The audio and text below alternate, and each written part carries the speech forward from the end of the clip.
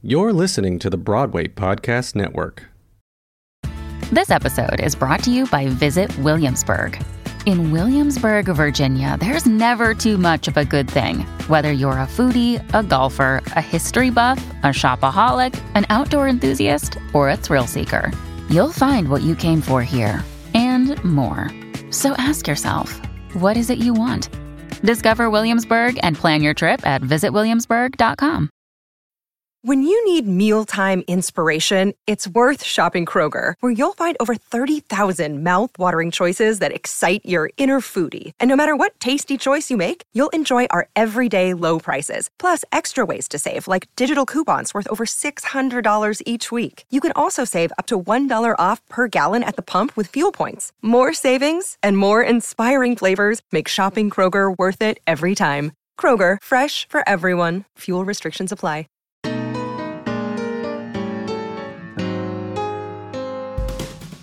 Welcome to the Broadway Gives Back podcast. I'm your host, Jan Svensson. This podcast spotlights Broadway actors, shows, and organizations in their pursuit of social impact and philanthropy. Join us as some of the brightest lights on Broadway share their stories about their favorite charities and how they got involved, and the people and the causes who benefited from these philanthropic efforts.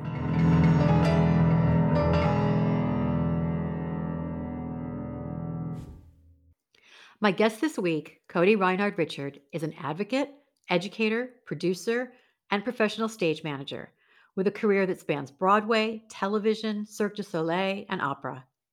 On Broadway, he stage managed 14 productions and was recently the production stage manager and associate director for Freestyle Love Supreme. He served as co-producer on Thoughts of a Colored Man and is now working on the tour of Moulin Rouge. Cody's also an adjunct professor at Columbia University and currently serves as a delegate for Actors Equity. As a philanthropist and an activist, he has worked with numerous organizations, including the Broadway Advocacy Coalition, where he founded the Cody Reinhard Richard Scholarship Program for aspiring BIPOC theater makers. I'm so happy to have him here today to talk about being an agent of change in the world. Cody, welcome to the Broadway Gives Back podcast. Hi, thank you for having me. It's so good that you're here. So listen, before we start our conversation, let's have a quick Q&A if you're game for that. Yeah, let's do it. Okay. 3 words that describe you. Oh, wow. Okay. I'm put on the spot. Okay. You're on the spot. Joyful, chocolate, and fierce. I love that. If you could eliminate one trait from yourself, what would that be? Ooh, my ability to procrastinate and procrastinate well. I can relate to that too. If you could be a member of any fictional family from a Broadway show or a movie or a TV show, what family would you want to be a part of? Oh, wow, that's hard. Okay. It has to be the Banks family from Fresh Prince. I have to be a part of that family. Great. What's the last book you read? Oh, I didn't finish it, but it was Bell Hooks' All About Love, which I need to pick back up. And what's the last movie you watched? I actually think it was West Side Story, which is incredible. Mm-hmm. And what is your most used emoji? Oh my goodness. I think it's probably the praise hands. I'm always Mm. like sending those to friends. Either that or the face where the guy is doing like the smug like, what you talking about? Look. What is your go-to karaoke song? Oh man, I don't sing, but if I did, it's definitely Brandy and Monica's "The Boy Is Mine." So I need a partner to help me with that. I'll partner with you. Okay, good. And what are you most grateful for today? Oh, I am most grateful today for grace.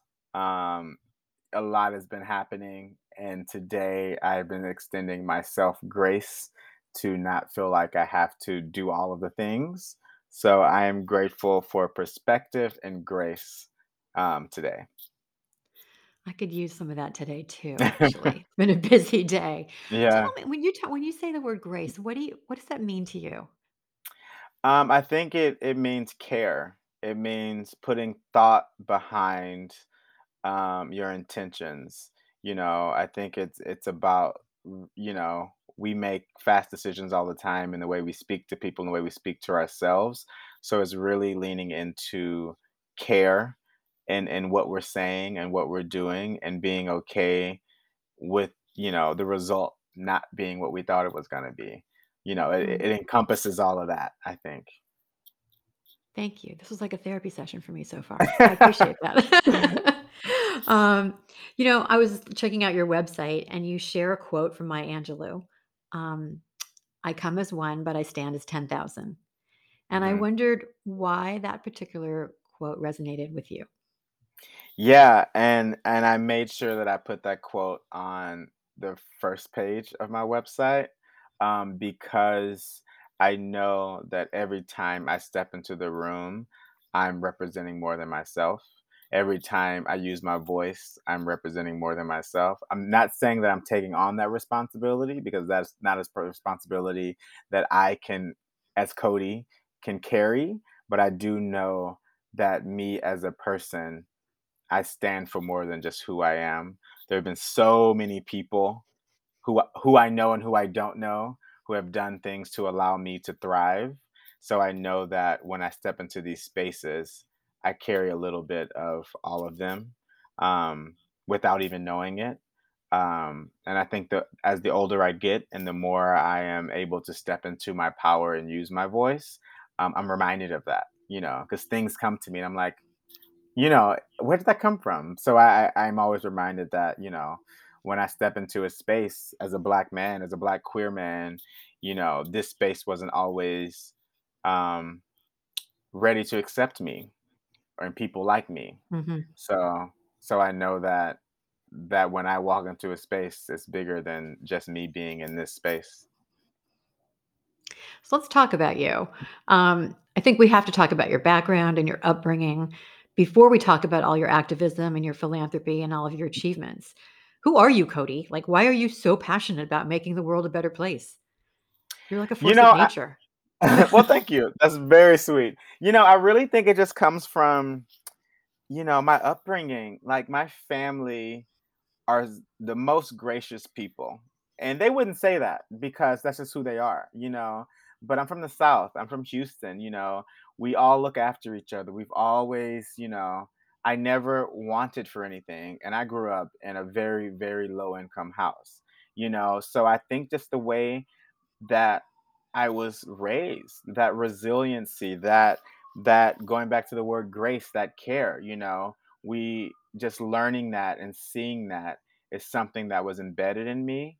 And I think once I was able to understand what that was, I was able to offer that to other folks. I think a lot of times we just do things, we go through the motions, we don't realize what's actually happening until someone's like, "Do you know what you're doing right now?" You know. Mm. So I think that's been a part of my journey is that, my mom and my cousins and my aunts and my grandmother, they've always been these types of people. Even when they didn't have, they were able to give something else. So just seeing that is how I move through the world. Talk about your mom, your grandmother, a lot of strong women, it sounds like, right? Oh yeah. In your family. And you were raised on a farm in Texas. Hmm. A black queer kid in Texas on a farm. Wow, that's just like that sets the stage here for a lot of like who you are and what you've done. Now, many of my podcast guests and podcast conversations the last 2 years have discussed the straight up racism that existed in the world of theater. And also the more subtle but I guess equally as dangerous microaggressions. Hmm. After George Floyd's murder, you called out the industry in a big way on Twitter, and you captured the attention of our entire community and this community that's in need of change. And I personally just respect your courage, your authenticity, your honesty. And I just wondered, what were you feeling then? And what are you feeling now? Yeah, then was a very hard time. We were early on in the pandemic, not knowing what was coming and what was happening. And, we were also seeing Black bodies die in real time, which we had been seeing before, but before we had work to distract ourselves from it, right? Mm-hmm. We didn't then. June 2020 was nothing going on, especially if you worked in the arts. If you worked anywhere, really, the world was shut down. Some Right. people had work, not many people did. So we were seeing Black bodies die on tape and nothing be done about it, And I remember being on Facebook and, someone made an ignorant statement about how the theater community is such a community or something towards the line of like, not that racism doesn't exist here, but something towards the line where they don't see the bigger picture and how that infiltrates our lives. And I saw that and I rolled my eyes and kept going. And then the next morning I woke up in bed and I kept thinking about it. And I was like, if this person is thinking this way, then there are so many people who don't understand that the smallest actions that they've been doing have been affecting their Black and brown colleagues for years, and a lot of us haven't said anything about it. There have been some who have been outspoken and who have really been leading the charge, and their careers uh, were affected by it. They stopped getting hired. They were deemed the troubled people. You know what I mean? So like, there's Mm-hmm. also a history of that. So that's a whole nother story. So anyway, I was thinking about this in bed, and I was on my phone and I was journaling. I write notes a lot, and I kind of just like wrote out my thoughts. And I sat with it and I was like, because I needed to write it down for me, like what I was feeling and why I was frustrated. And then I started thinking about some of the things that people have said to me, some of the things people have done, some of the things. And I was like, oh, wow, I forgot about that. Because also, I don't carry that with me, because it doesn't serve me. I'm like, so like most of these things I've already healed from, all of those things I've healed from. But just remembering these things, I was like, oh wow, that is so ignorant. That is so, and the sad part is that most of these people don't understand what they're doing. Some of them probably did, but most of them didn't understand that making a comment, about the company barbecue and being like, Black people love barbecue. You're coming. Something as small as that in a show where I'm one of three Black people working on it is Mm-hmm. inappropriate. You know what I mean? Like small, like things like that just continue. And I'm like, if you don't understand that your microaggressions here in the theater community leads to the bigger picture of what's happening in the government and what's happening um, everywhere else, then we have a problem. So that was where I started. I was like, and so I wrote that to myself, and then I wasn't going to share it. And then the next morning I woke up and I was like depleted from watching the news. And I was like, you know what? These are my thoughts. I'm like, here's my love letter to the theater community, because we say we're so inclusive and yet you don't understand, you know, what I go through, And it was purely, to be honest, it was for two things. It was for me just to release it, for me to just be like, y- I know that um I know that I needed to just release it for myself, A. And the other thing too was that, like, maybe if I were to say something along these lines, maybe someone else will say, you know what, I went through that too. And let's just air it out. You know what I mean? So that's really what started. And so I felt very vulnerable then, you know. Mm-hmm. Um and I didn't realize that it would take off the way that it did. I knew that people respond to it because people respond to my social posts often, but not like that, you know. So the onslaught of emails and calls and texts and things that I were getting from that was overwhelming. So it was a very overwhelming time to deal with other people's feelings, not just Well, my you own. you struck a chord. You became like this catalyst for so much at that moment in time. And also, as you were saying, the world was kind of quiet right then. So everybody was sitting with what was happening and not being distracted. Mhm. So people were able to focus on the words you wrote. Yeah, I think that's exactly it. Because we had time to actually deal with what was in front of us, we had to, and I think that's the beauty of the time. As unfortunate and as devastating as it was, I do think that that time birthed real change, or the possibility for real change, I should say.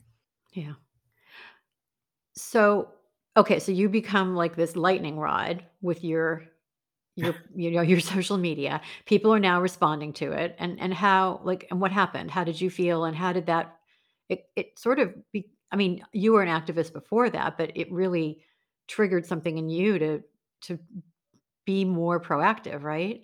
To do something about it. Yeah, I mean, so it was interesting because like all the things that I've been saying in the last couple of years have been things that me and my friends talk about all the time, or things that I'll say in small communities. But I think now people have given me a microphone, and people have given me a space to speak, which is great. But in the beginning, it was really hard. It was hard to deal with other people's emotions and other people's feelings, because what was Mm. happening before people did the work to understand, um let that pass. I love live.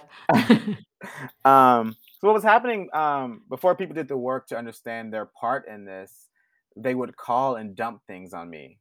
You know, people called me and was like, "Did I ever do anything to offend you?" Mm, And and and I was so exhausted by calls like that, I started to just not answer the phone. You know what I mean? Like, honestly, and if you call me to this day, my mailbox is still full because I was triggered in 2020, and I said, mm, "I'm not deleting any, no one can leave me a voicemail." And I know that's not great for business, but for my personal sanity, if you need me, you'll get in touch with me, but you can't leave me a voicemail. You know what I mean? So that's mm, what it was so much of me having to navigate someone else's feelings, as opposed to them calling me and just say, "Hey, I read this thing, you know, this is how I'm feeling about this. I'm sorry. What can we do to move forward?" As opposed to, "Did I do something? What can I?" And I'm like, I don't have the answers for you. You have to do the soul searching. So that part was hard, you know. But once we got past that, and I was able to kind of understand, um the moment, I guess, or understand what was happening, I was able to gather my thoughts and gather myself, and actually like find some passion, some momentum, because I was so depleted at that time. It was hard to to want to be motivated to do much. mhm. Um, so I think once I was able to not silence those voices, but once I was able to navigate that, I was able to focus on the initial intent, which was to, you know, bring people together. Well, you've definitely brought people together, and you are bringing people together. And, it's interesting. As I said, on other podcasts, I've had guests, we talk about this. And in trying to really listen and understand and be curious, um, you talked about some of these microaggressions. And I've heard this before where, some white person says to you, "Oh, did I ever do anything?" And I totally understand and respect the fact that that's not your responsibility to educate somebody else. But I guess my question is, in having this conversation, I don't mean to sound naive or anything, but how how do people learn then? Don't you have to have that conversation, that dialogue, and say, "Hey, when you said blah blah blah, that really affected me, and here's why." I think the answer to that is different, right? So if I were to come to you and say, "Hey, when you said this to me, not okay. Let's figure this out." You know what I mean? Because Mhm. I am coming to you with trauma that you inflicted on me, right? Mhm. And I think Mhm. that sometimes when people do stuff and they bring the trauma back to someone else, now you're A, asking me to relive this thing.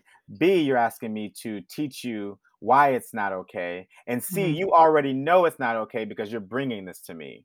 And Mhm. if that's the answer, then you should do the work on your own to dissect why it's not okay. So I think that's the issue, is that we missed the last step, and we want easy solutions as opposed to the harder way. Like, it's not my responsibility to teach that, right? And I think, that's the easier way for someone to come with me and be like, "Hey, I know this wasn't okay. What can I do to be better?" You know? Mm. So then I have to take on your emotional baggage or their emotional baggage. You know what I mean? So that's why, it gets. exhausting because we missed the step of, you know, prime example, we missed the step of accountability. That's what it is. You know what I mean? So like if I know that I did something wrong, you know, rather than me going to someone and being like, did this offend you? You know what I mean? You can just go straight to that person like, hey, I didn't like the way I did this. I am sorry. I won't do it again. Then that Right. way I don't have to relive it. I don't have to teach you this shit. You know what I mean? So I think that Yeah. that's the difference between the two. Yeah. It is Ryan here, and I have a question for you. What do you do when you win? Like, are you a fist pumper, a woohooer, a hand clapper, a high fiver? I kind of like the high five, but if you want to hone in on those winning moves, check out Chumba Casino. At ChumbaCasino.com, choose from hundreds of social casino-style games for your chance to redeem serious cash prizes. There are new game releases weekly, plus free daily bonuses. So don't wait. Start having the most fun ever at ChumbaCasino.com. No purchase necessary. VGW Group. Void were prohibited by law. See terms and conditions. 18+. Step into the world of power, loyalty, and luck. I'm gonna make him an offer he can't refuse. With family, cannolis, and spins mean everything. Now, you wanna get mixed up in the family business. Introducing The Godfather at ChumbaCasino.com. Test your luck in the shadowy world of The Godfather slot. Someday, I will call upon you to do a service for me. Play The Godfather now at ChumbaCasino.com. Welcome to the family. No purchase necessary. VGW Group. Void were prohibited by law. 18+. Terms and conditions apply. Britton Smith was on this podcast from Broadway Advocacy Coalition. Say that 10 times. And he's so incredible. And I know that you formed this amazing relationship with BAC. It seems like a very authentic, natural place for you guys to be working together on, equity and diversity and inclusion. And I wondered how this collaboration works. We're going to get to your scholarship program in a minute, but I'm talking more about just the sort of highlights of the collaboration. How does it help both sort of entities, BAC and you, achieve your goals on both the macro and the micro levels? Yeah, I mean, Britton Smith is a unicorn. He is such an incredible individual. And I've known Britton for a while. We worked together. We did a show at City Center in 2012. We did another show in 2014. So we have been in each other's orbit for a while, but it's really been inspiring and amazing to really watch him step into his own in the last couple of years, especially through BAC. And I watch him lead seminars and different events and stuff, and it's really incredible. And I think the beauty of, the two of us sharing community is a part of the brotherhood that's unspoken. There's something special about people who are after the same goals but go about it different ways, coming together to help create this thing or to help the bigger picture. I always say like every little bit moves the needle forward, right? So the way like Britton is a disruptor, you know what I mean? Like he goes in, he shakes stuff up with care, you know what I mean? So like and that's the way that he activates, right? I'm not necessarily a disruptor, you know what I mean? I work from the inside out. Like I figure people out and I have conversations and I try to change what I can do, what I'm responsible for. You know what I mean? So it's been really great understanding that everyone plays a different role and understanding that, that we can support each other without being in competition for, whatever, you know what I mean? So it's been really amazing getting to collaborate with him with NBAC. I was just going to say collaborate's a perfect word for that. So now let's talk about your scholarship program, which has become a collaboration with BAC. I love that your scholarships pay actual cash. And more than that, I think I love that there's like a true mentorship piece of your program. And I really want to focus on this idea of mentorship. And I think mentors are so important in the industry. And I wondered if you had any mentors and if any of them were people of color, or if you saw yourself represented by any of the people that helped you. I hope that now as you develop this program, I guess the intent is to, have these young people be mentored by people that, represent them. But I wondered what your experience was with regard to being mentored and why why that's such a big piece of the program for you. Yeah, I mean, I've had amazing mentors, none of which were people of color, none of which were black. Now, where I am in my life, there are people who can fill a mentor role ish as a person of color, but they're mainly my colleagues. They're mainly like, you know, my friends. So coming up, I'm still relatively young in this industry, Mhm. but now people are looking to me as a mentor, which is very interesting, you know. But coming up, I had no mentors in this field, no mentors of color, no black mentors. Um, so I didn't really see myself represented in this field, and I didn't realize that I didn't see myself represented in this field until I met another black stage manager working on Broadway, and I was like, oh, right. Mm. I didn't even notice that they weren't around me until I met another one. That's how messed up white supremacy is. That's how messed up, Mm. my thinking was, because I didn't even notice it. You know, I Yeah. and I think that's so wild. But but yeah, I've had some great mentors who have absolutely helped me on my path. Um, but what I will say, even though I didn't see myself represented in this industry, I still knew that there was a place for me. I still knew that there was space for me to do what I wanted to do, um, either because I made space or just because I just knew that's what was coming. You know what I mean? Um, so with this program, it's very important that these students have access to people who are working, that they see themselves represented, even if these people don't become mentors for them, because mentorship, I think, is a very specialized relationship.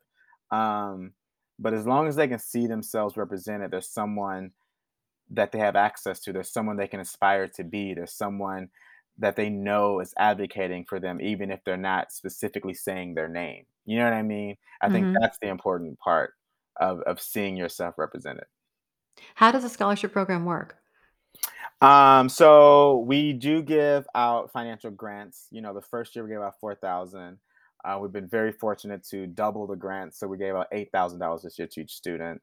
The program itself is in the spring semester, so we go through a series of work sessions to where we focus on community building, so they get to know each other, so they really build relationships within the cohort. Each student, there are students from all over the U.S. They're in different universities, and all students have to be studying or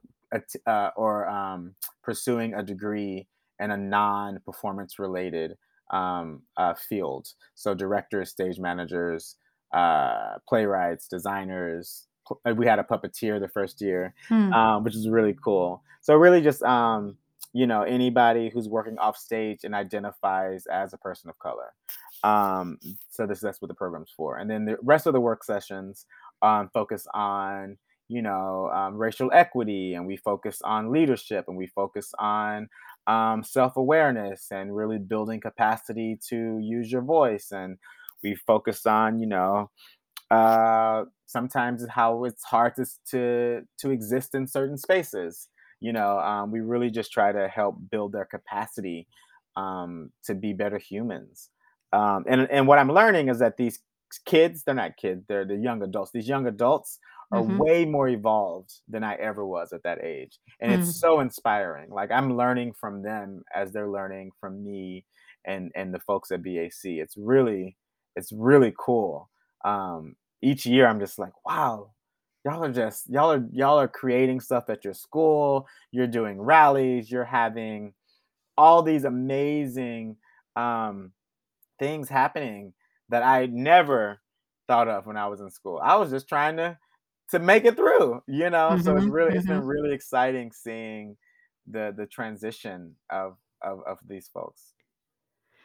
It is interesting because, like, the inspiration comes back at you, that energy, and that, then propels you forward even more. I love that whole energy transference.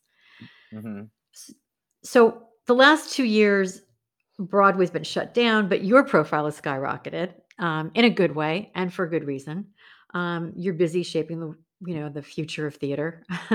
And I wanted to talk to you about the future of theater.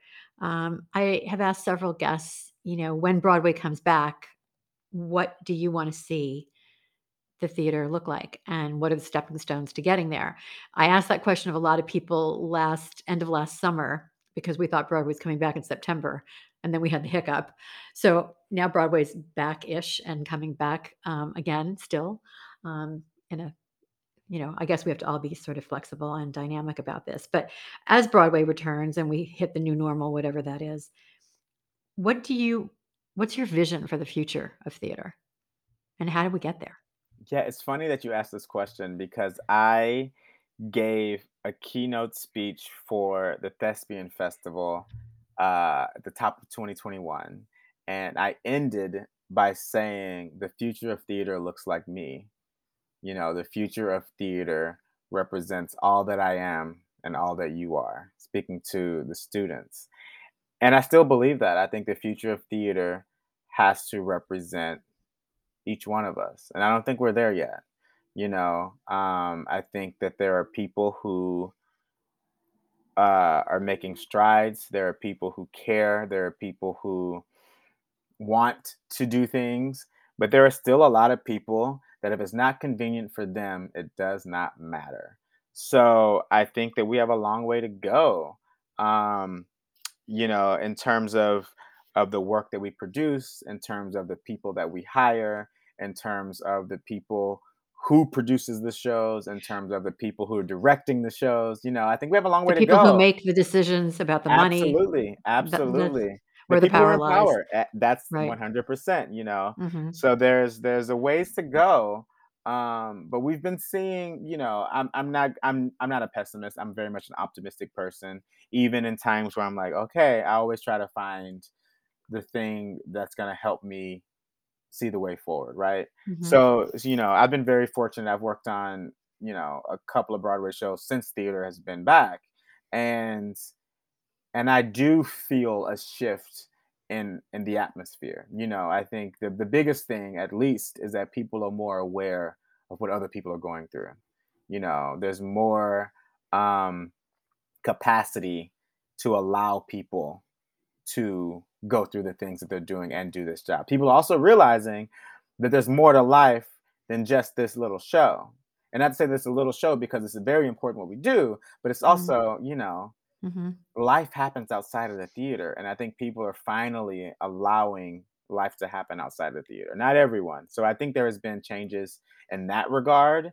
Um, but a friend of mine, she talks about it all the time. She's like, she used to go at it with a sledgehammer, and she's like, people can't take a sledgehammer. You have to go through with an ice pick. And Mhm. again, as I was saying earlier, everybody approaches it different.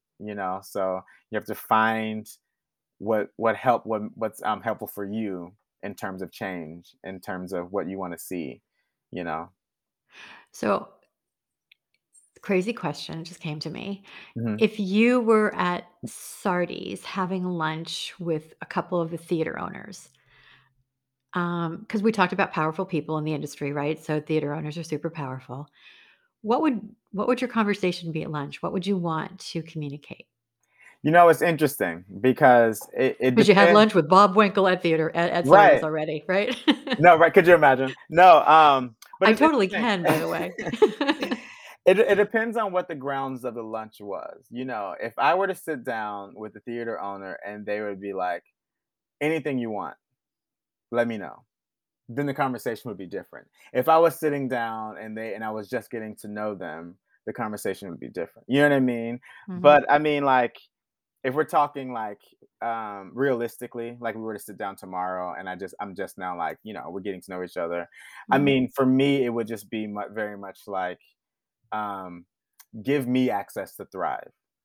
You know what I mean? I would, in that regard, we will be able to collaborate on something, you know, to build a partnership is what I would ask for, because then I would have ownership and power over what I can help control. You know what I mean? That's what So I give would me ask for. give me examples of what access to thrive would be for you. Capital, Mhm, um, people who support the things that I care about, and space, you know, because capital is power. You know, if you don't have people who are supporting what you care about, then it's going to be hard to do the thing. And if you don't have a space to do it, then we're just talking, you know? Mhm. So, like, in a realistic way, that's what I would ask. In an unrealistic way, if he was like, whatever you want, I would say, let me own and operate one of your theaters. Honestly, I'm Okay. not kidding you. I dream all the time. Yeah. Like they're like, if you ever win the lottery, what would you do? And I would buy 2 Broadway theaters, and I would own and operate 2 Broadway theaters. I don't need a lot. Okay, I'm making this announcement right now. Hey, Nederlanders, Jujamson, Schuberts, listen to the Scott podcast. Give Cody a theater or two. Come on, do it. You know, stranger things have happened. You know what I mean? But Absolutely. why Cut not? to part two. Cut to part two of this podcast in a year from now when you're like a theater owner. I love it. Why Um, not? I love your spirit. And I want to talk a little bit about this idea of being an activist, being a philanthropist. We talk about it a lot on this podcast. That's sort of the goal. And whether it's big or small. Um, and many of the guests have given advice to the listeners about, you know, having social impact, being an activist, being a philanthropist. And there's just been this resounding, just do something. It's like Mhm. the best advice people are giving. And I wondered if you could share your journey to being, an activist, a philanthropist, and also some advice on being a change maker. How can people in their everyday lives become everyday activists and change makers and philanthropists? Yeah, you know, what I tell my students all the time is I'm like, if you have a voice, um, you're a leader, right? If you um, are able to affect how someone else feels or thinks, you're a leader. You're a change maker. It's that simple. It doesn't matter how big the platform is. It doesn't matter how many people are you're affecting. If it's one person, you've done your job. You know what I mean? So I always start with that. Like, if you have the ability to affect someone else's lives, then you have the ability to affect it positively. So use that. Don't take that for granted, you know? So when I think of the word activism, which, you know, is a word that's hard for me because when I think of activists, I think of people who dedicate their entire lives to to work that they are passionate about. And whereas I do dedicate a lot of my life to stuff that I'm passionate about, you know, that word is something that I'm still coming to terms with because I think activism is a full-time job, you know. But Cody, Um, can't we all just be everyday activists, we and make it absolutely part of our 1000%, Mhm. 1000%. I think, but the difference is that if you're claiming the word activist, you have to actually care. And I think some people don't care enough if it doesn't affect them. And the passion is only there when it affects them. And the passion has Mhm. to be there when it doesn't affect you. And I think that's what makes an activist. You know what I mean? Um, but That's true. so my advice though is to, you know, start in your community and start with your friends and use your voice everywhere that you can. And again, as everybody else has said, just do something, because the worst thing we can do is to sit on the sidelines, which a lot of us have. I've been complacent, a lot of us Mhm. have, for so long. So, like, why? You know when you know better, you do better, right? So now we know For better, so sure. we have to do better. Yeah, sitting on our couches watching the news and crying and caring is not doing anything. So it's Yeah. do something. Well, Cody, thank you so much. You have used your voice and you are teaching us how to use our voices to do better and do good. And really appreciate you being on the podcast today. Thank you. Oh my God, thank you. This has been a great conversation. I'm so grateful to spend my afternoon with you. Thanks for listening to this episode of the Broadway Gives Back podcast. Broadway Gives Back is part of the Broadway Podcast Network. Special thanks to my producing partner, writer, editor, and friend, Jim Lochner. And thank you to everyone at BPN, including Dori Berenstein, Alan Seals, and Kimberly Garris. I'd also like to thank Julian Hills from the Bulldog Agency and Eric Becker from Broderick Street Music. If you like what you hear, don't forget to subscribe and rate this podcast wherever you stream your podcasts. You can also follow Broadway Gives Back on Facebook and Instagram at Broadway Gives Back Podcast, and on Twitter at Broadway Gives. To learn more, visit bpn.fm/Broadway Gives Back. Thanks so much.